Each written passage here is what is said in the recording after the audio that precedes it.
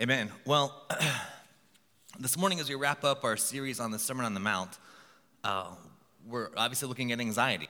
And Matthew says in the verses there, don't worry about what you'll eat, don't worry about what you'll wear, don't worry about what you'll drink. And anxiety takes several different forms, all right? So I'm going to be very clear up front. I'm not talking today about clinically diagnosed anxiety. I'm not in a position, I'm not in an authority to speak on that, so that's not what we're talking about today. I want to make sure that we're clear. So are we talking about clinically diagnosable anxiety? No. Thank you, 4 of you that are saying no. It's cool. We're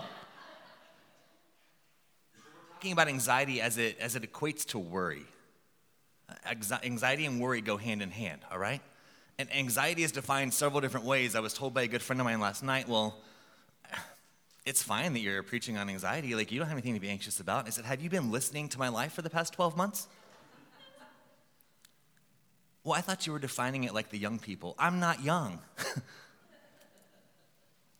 Anxiety takes several different forms, but it can also take several different time spans, right? Some anxiety is kind of momentary, it's fleeing, and then others goes on for what seems like a lifetime. And guys, I'm a worrier. It's who I am. It's how I'm built. And I remember, I have a distinct memory for some odd reason of being in junior high, and my friend's dad was a teacher, and he was driving us home from school that day, and they had a 2-door car, and I've always been a bigger guy, and so I was in the back seat, and I literally had a 10-minute car ride from hell because I'm in the back seat with anxiety thinking, am I too fat to get out of the back of the car? Like, am I going to be stuck in this back seat forever? Like, is this Ford Taurus my coffin? Literally thinking that. Praise Jesus, I got out of the back seat. Praise him from whom all blessings flow, right? And sometimes our anxieties they can have humor to them when we look back on them, but at the time, like, they're real and they're present. And this summer, another example of me being a worrier and having anxiety. I was honored this summer to serve as one of the chaplains for the WNBA Vegas Aces team here in Vegas. And so Labor Day weekend, I was leading the chapel. And so what was on Saturday? College football. And so I'm all wrapped up in a game watching, and I look up and I'm like, oh gosh, I have got to go. Like, I have got to shower. I have got to go. And so I'm flying down 95, and by flying, I was probably going like 67 and a 65, Doug. Don't worry. Something like that. So I'm flying down 95, and as I'm flying down 95, I realize I didn't put on deodorant. And it's like the first weekend of September. It's still hot. And I'm thinking, like, I can't go into this chapel room with these pro athletes and have stinky armpits. Like, I have got to find deodorant. And I had a friend that was in town from out of town that was staying there.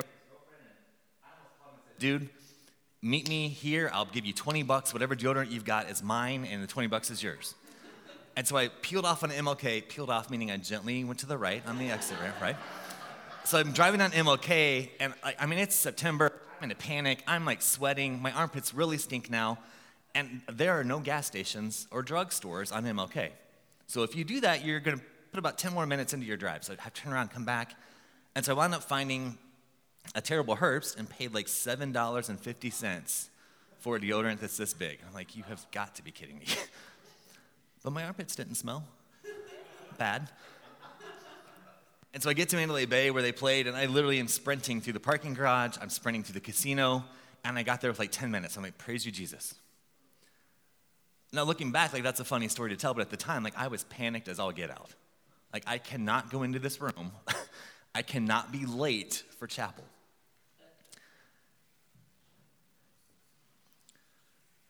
So take a moment in your listening guide. Up at the top, you've got a question at the top. What makes you anxious in your current season of life? And that can be a personal thing. And if you're worried that you've got some nosy people around you, maybe just write something really quickly so that you know what it means, maybe nobody else does. Maybe draw a picture. Is it a relationship? Is it your job? Is it finances? Is it God? Is it church? Maybe like Matthew just warned us about, Is it what you're going to eat, what you're going to wear, what you're going to drink tomorrow or today?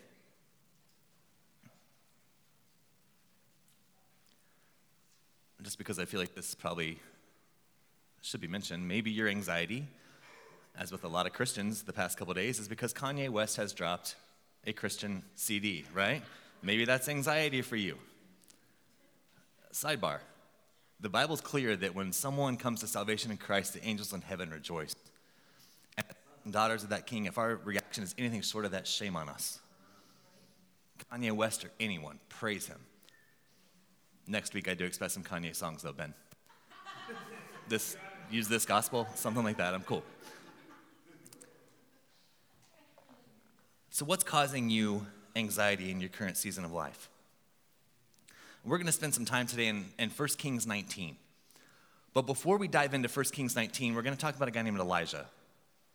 And it's important that we know what happens in 1 Kings 18 to fully understand what's going on in 1 Kings 19. All right? So in 1 Kings 18, we see that Elijah, he's at war with 850 soldiers of a king named Ahab. And basically, Ahab is king and his wife Jezebel was queen. That name might ring a bell with some. Not exactly the most upstanding people in the Bible. But they encouraged the people to worship a god named Baal. And Elijah's saying, no, that's not God. And the land was going through a terrible drought, and Elijah said, the reason why there's a drought in this land is because you as king have told your people to worship a God that's not even true. And so as part of their battle, the 850 soldiers from Ahab, the Baal worshipers, they bring in a cow and they put it on a stack of wood, and they prayed and prayed and prayed for Baal to send down fire to prove that he was the true God. Did that happen? No. And Elijah gets a little cocky during this, right? And he's egging them on like, pray again. Where's your God now? Little smack talker in the Old Testament, all right? So then next, Elijah brings in his cow and puts it on the wood. And he prays to God, prays that God would send fire. Did God send fire? Yes. Is our God, the same God that Elijah worshiped, still true today? Yes.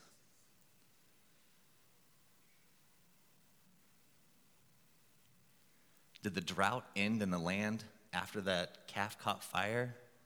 Yes. So Elijah has this huge miracle that happens. He has a revival service. God, you're true. God, you showed up. God, I asked you to do what you needed to do, what I needed you to do, and you did it all. Praise your name. But then what happens? He's told to kill the 150 soldiers of Ahab and Jezebel. Well, that didn't make him too happy. So what happens? Jezebel says, that guy Elijah, he's done. Kill him. And so this brings us into 1 Kings 19. And we're going to start in verse 3, verses 3 through 5. And so immediately after Elijah is told that Ahab and Jezebel want to kill him, this is where we pick up in verse 3. Then Elijah became afraid and immediately ran for his life. When he came to Beersheba that belonged to Judah, he left his servant there. But he went on a day's journey into the wilderness. He sat down under a broom tree and prayed that he might die. He said, I have had enough. Lord, take my life, for I am no better than my fathers. Then he lay down and slept under a broom tree. It's estimated that approximately 31 million Americans suffer from some form of depression or anxiety, or a combination of both.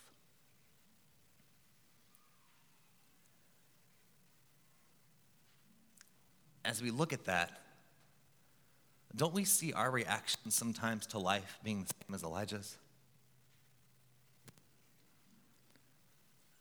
I can't stand here and say that I've been suicidal before. But I can stand here and say multiple times, I've said, Lord, if you want to take me now, I'm good. I will wear this. I don't even need to shower. I'm not hungry. Let's go. Get me out of this mess. You've probably said that a time or two yourself, right? That's where we find Elijah. He simply wants to die. Remember, what happened the very day before Elijah takes off running and says to the Lord, "Take me now, kill me, I'm no good." What happened the day before? The very day before. We just talked about it. Elijah called out to God. God showed up in a way that only God could show up. There's a revival service, a miracle, and the next day he's saying, "God, I'm no good, just kill me." A day later.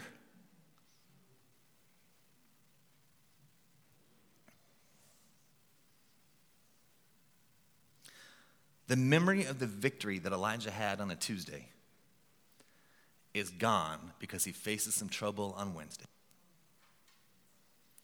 And aren't we the same way? Aren't we wired the same exact way?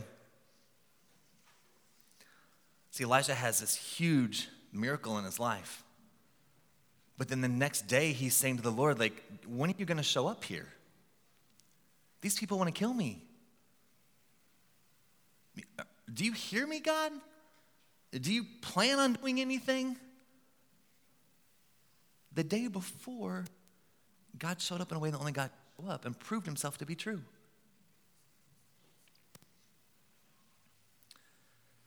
In your listening guide, you'll find we quickly forget what God did yesterday due to what concerns us today. If you're an amener, you can say it there. We'll try it one more time. We quickly forget what God did yesterday due to what concerns us today.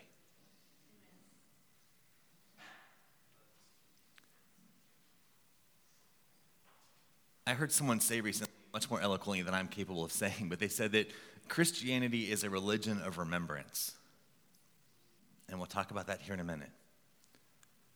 Don't forget what God did yesterday just because something different concerns you today. He's the same God. He has the same plan. Nothing's thrown him off his throne.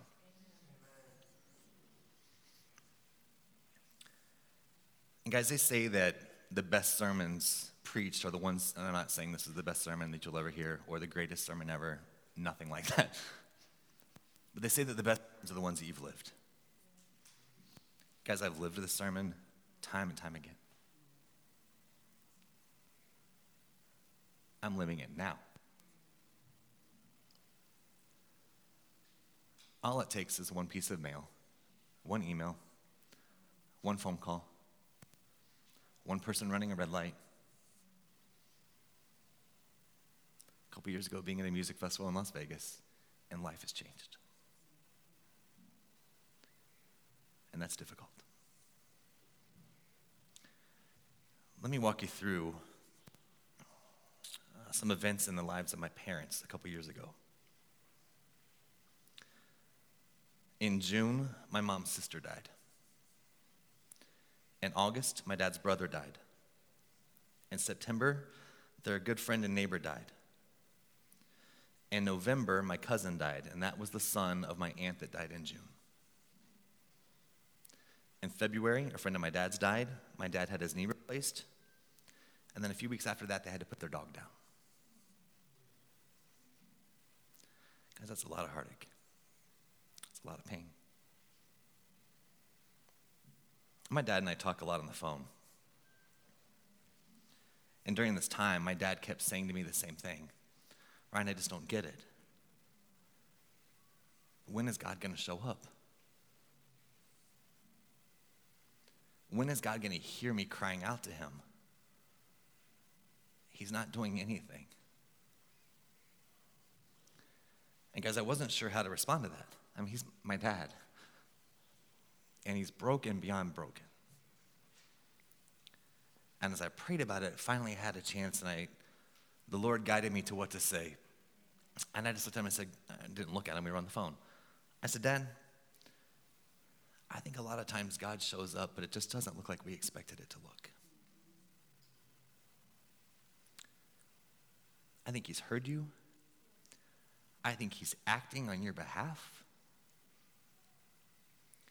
We see this throughout the Bible.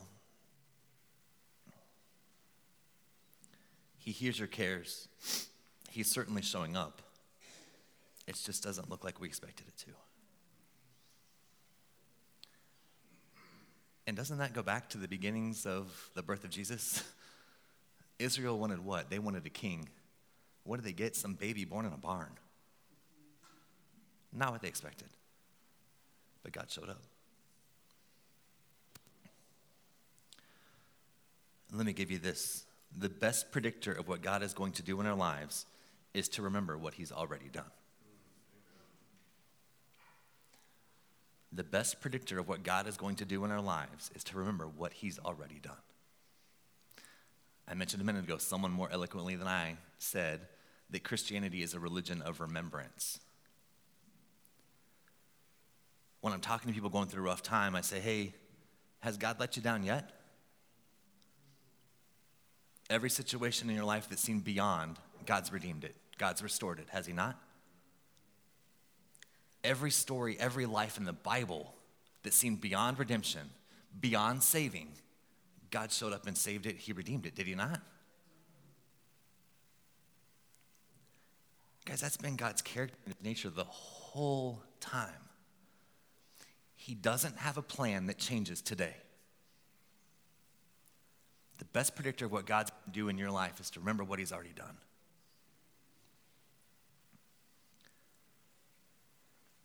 And guys, like I said, I've lived this sermon several times. A couple years ago, I did something similar to this at a church way out on the east side. And I told Polly before service, I love this sermon and I hate this sermon. Because the enemy fires at me. A couple years ago, I literally took my truck in, for about $1,200 in repairs. Next week, the lights come on again. I take it in and they're like, shavings, your engine's going. What? What do? You got to get rid of this truck. It's going to die anytime. That was on a Friday morning. Friday evening, guys, I love my dog more than I should. I fed my dog something I shouldn't have, and blood was going everywhere. So my truck's dying. I've got to put my dog in a truck that could die any point in time, thinking that my dog is dying, and drive him to the emergency room where he spent 3 days. And they called and said, we don't think he's going to get any better without going home because he's kind of plateaued. Can you come and get him? Sure, let me drive my truck down there that might die to get my dog that's on the verge of death to try to keep him from dying. And then the next week, I got scabies. That's not weird. That's not the attack of the enemy. Just this week, I'm waiting on a phone call tomorrow or Tuesday about my dog because there's a health issue going on. Guys, I spent yesterday and Friday, I cried at the drop of a hat. I've got a couple friends close to me that are going through huge turmoil in their lives right now. But a couple years ago, I moved here in January 14. I lived in Virginia for about 5 years before that. And when my time in Virginia was coming to an end, guys, I was miserable. The writing was on the wall with my job, that my job was ending. I didn't have that many friends. I was alone. I was lonely. Just across the board, I was miserable. And as I talked to friends and family, I don't know what to do. The wisdom that was given to me multiple times was just quit your job, pack up, and get out of there. Is that a solution? Yeah. But I realized at that time that the Lord had me in a cave. He had me in a pit. Things weren't going well. And then I very easily could say, I'm out, I'm good. I'm quitting this job, I'm packing up my apartment, and I'm going somewhere. I don't know where, but it ain't gonna be here. And I had several people saying, just do that. But guys, what I realized is that if I did that, I was going to deny Lord Jesus the opportunity to be Lord of that season of my life. There's something he's trying to show me. There's something he's trying to teach me. There's something he's trying to reveal to me that I'm just not getting. And I've got to walk through this period of my life that sucks, if I'm being honest, to get it. Now, if you ask me today, I was just able to share this with a pastor in town last week. Would I go through that experience again, not to save your life? But would I trade the lessons and what I learned about God from that experience, not to save your life? Because I got to know God in a way I didn't know him. I can speak about God in a way I couldn't speak about him before that. Sometimes God has to put you in a cave. Sometimes God has to put you in a pit to refine you, to break you, to show you who he really wants to be in your life. He's got to remove some of the junk.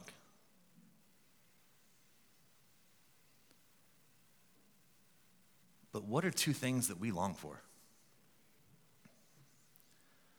We long to be in control, and we long to be comfortable. In fact, I think those two things become idols for all of us at different points in time. Comfort and control. You want the good news or the bad news? Because they're the same. God did not call you to be comfortable. God did not call you to be in control. Ever. God's call to the disciples was clear. He said two words: follow me. He says the same thing to you. He says the same thing to me. There's never a promise of comfort. And if you're following him, you're not in control.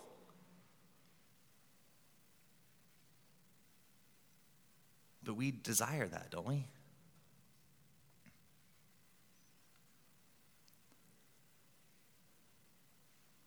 We desire to be comfortable. Well, no, my cube's been here for 10 years. You can't move it.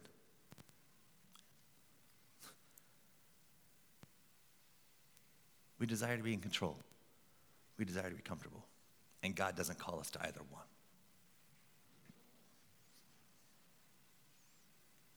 So we jump back into 1 Kings. So Elijah's under a broom tree. That's where we left him. He wants to die.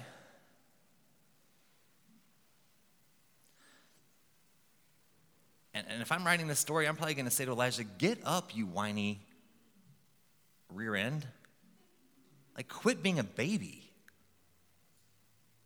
Is that God's response to him? No. No. If we jump back into 1 Kings 19 and verse 5, we're going to go all the way down to the first part of verse 8. Suddenly an angel touched him. The angel told him, get up and eat. Then he looked, and there at his head was a loaf of bread baked over hot stones and a jug of water. So he ate and drank and lay down again. Then the angel of the Lord returned for a second time and touched him. He said, get up and eat, or the journey will be too much for you. So he got up, ate and drank. Then on the strength from that food, he walked 40 days and 40 nights to Oreb, the mountain of God. So rather than being a jerk like I would be, God sends an angel who whispers to him and says, hey, here's some food, here's some water, get up and eat and drink. He offers him a juice box, gives him a snack, and says, take another nap if you want to. And then he wakes Elijah up again after he sleeps for a while and says, there's still some food, there's still some drink. Get up and eat and drink because you're going to need it for what's ahead.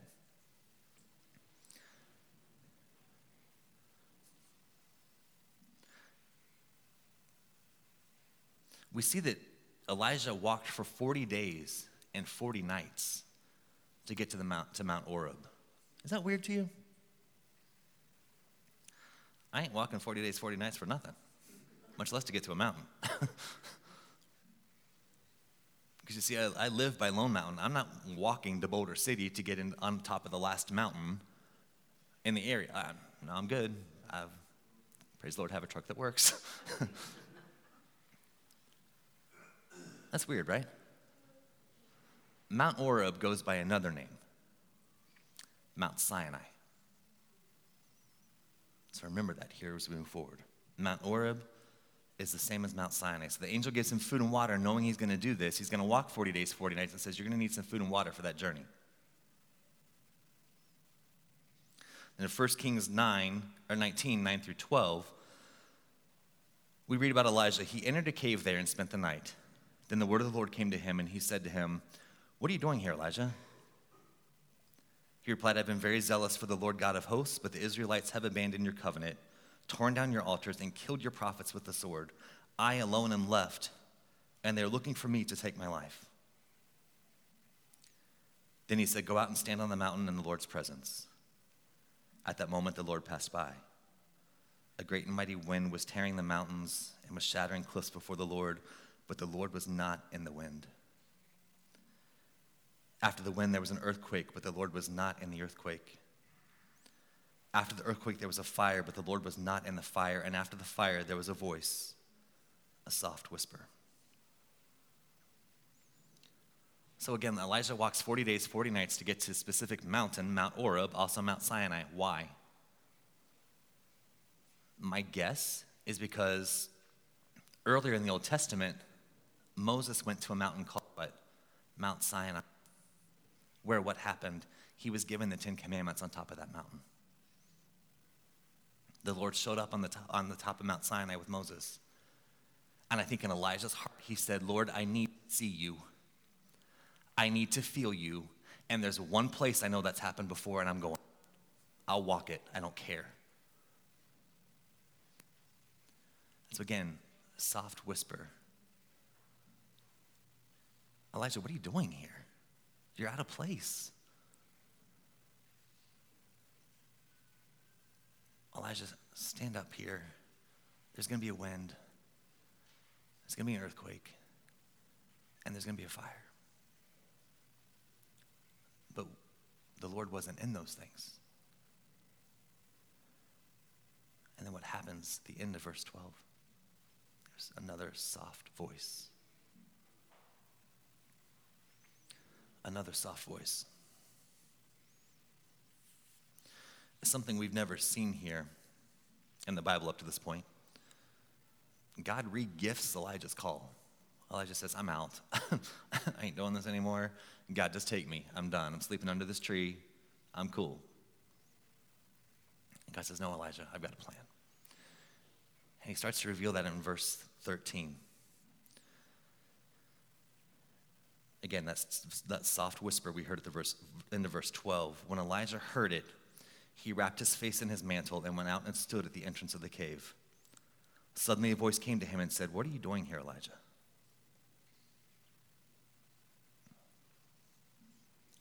As we read on, God says to Elijah, "What are you doing here? And here's my plan moving forward. You're going to anoint Hazael as king and get Elisha to come help you as you've been doing this by yourself for too long." God lays out his next steps. But he starts it by saying, "What are you doing here?" He's in a cave, 40 days and 40 nights from his home.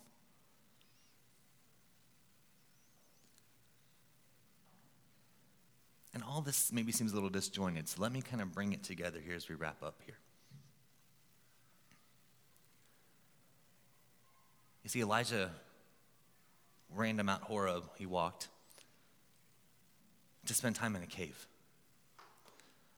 Probably the same cave, at least the same mountain, gone to receive the 10 Commandments. Fast forward 700 years, and what do we see? We see Jesus. And we're told that Jesus goes to the top of a mountain with Peter, James, and John, but we're also told that there are 2 other people that show up there. But what happens on the top of that mountain? It's called Jesus' Transfiguration.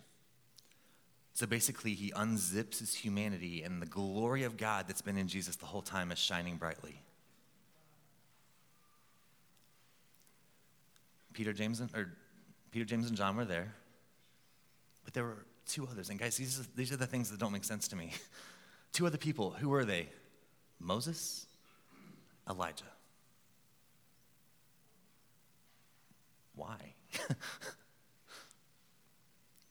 And all that we're told in the Bible is that they were talking. What were they talking about? Is that weird? That's weird to me.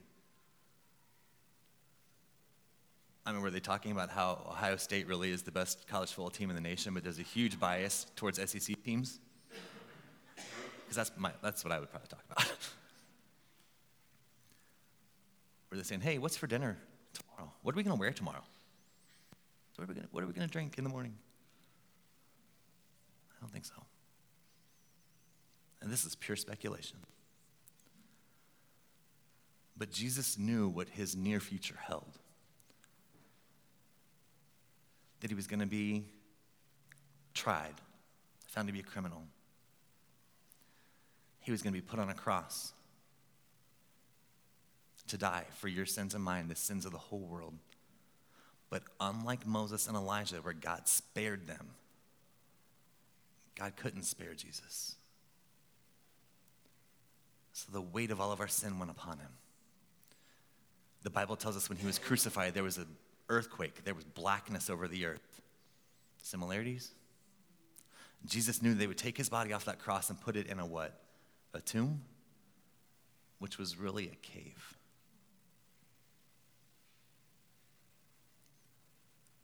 So my guess is that Moses looked at Jesus and said, hey man, I spent some time in a cave myself and everything worked out all right. And I think Elijah chimed in and said, you know what? I walked 40 days to get into a cave on Mount Horeb, and I needed the Lord to show up, and he did. My guess is the words of those two men gave Jesus the courage to face what he was about to face. Praise God.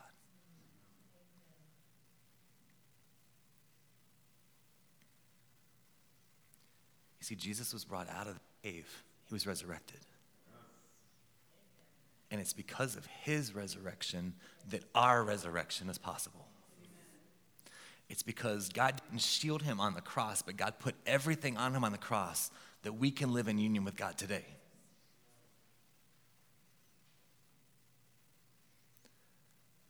I love this story because I think it's a beautiful thread throughout the Bible.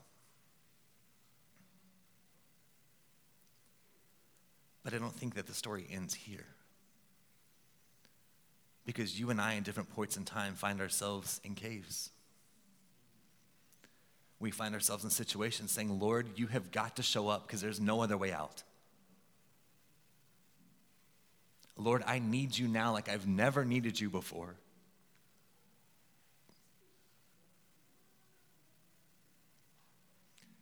It's because Moses spent some time in a cave and it worked out all right. Elijah spent some time in a cave and it worked out all right. Because those two men spoke courage to our Savior Jesus and he spent time in a cave, everything's changed. Amen. So my challenge to you, whatever cave you might find yourself in today, if you're not in one, it's coming. You may have just climbed out of one. Praise him for that. But whatever cave you're in today, don't rush out of it. Don't quit because it's easy. Don't quit because you're not in control. Don't quit because you're uncomfortable. He hasn't called you to those things anyway. He's called you to be like his son Jesus and to follow him. And if it takes putting you in a cave, putting me in a cave for a while, so be it. But may God find us being faithful in seeking him. May God find us being faithful and being refined to be more like him while we're in that cave so that when we come out, we can proclaim his goodness like we've maybe never proclaimed it before. Amen. So as we wrap up, I'm going to have the band go ahead and come up forward. I want you to take this time as we sing here at the end of the service.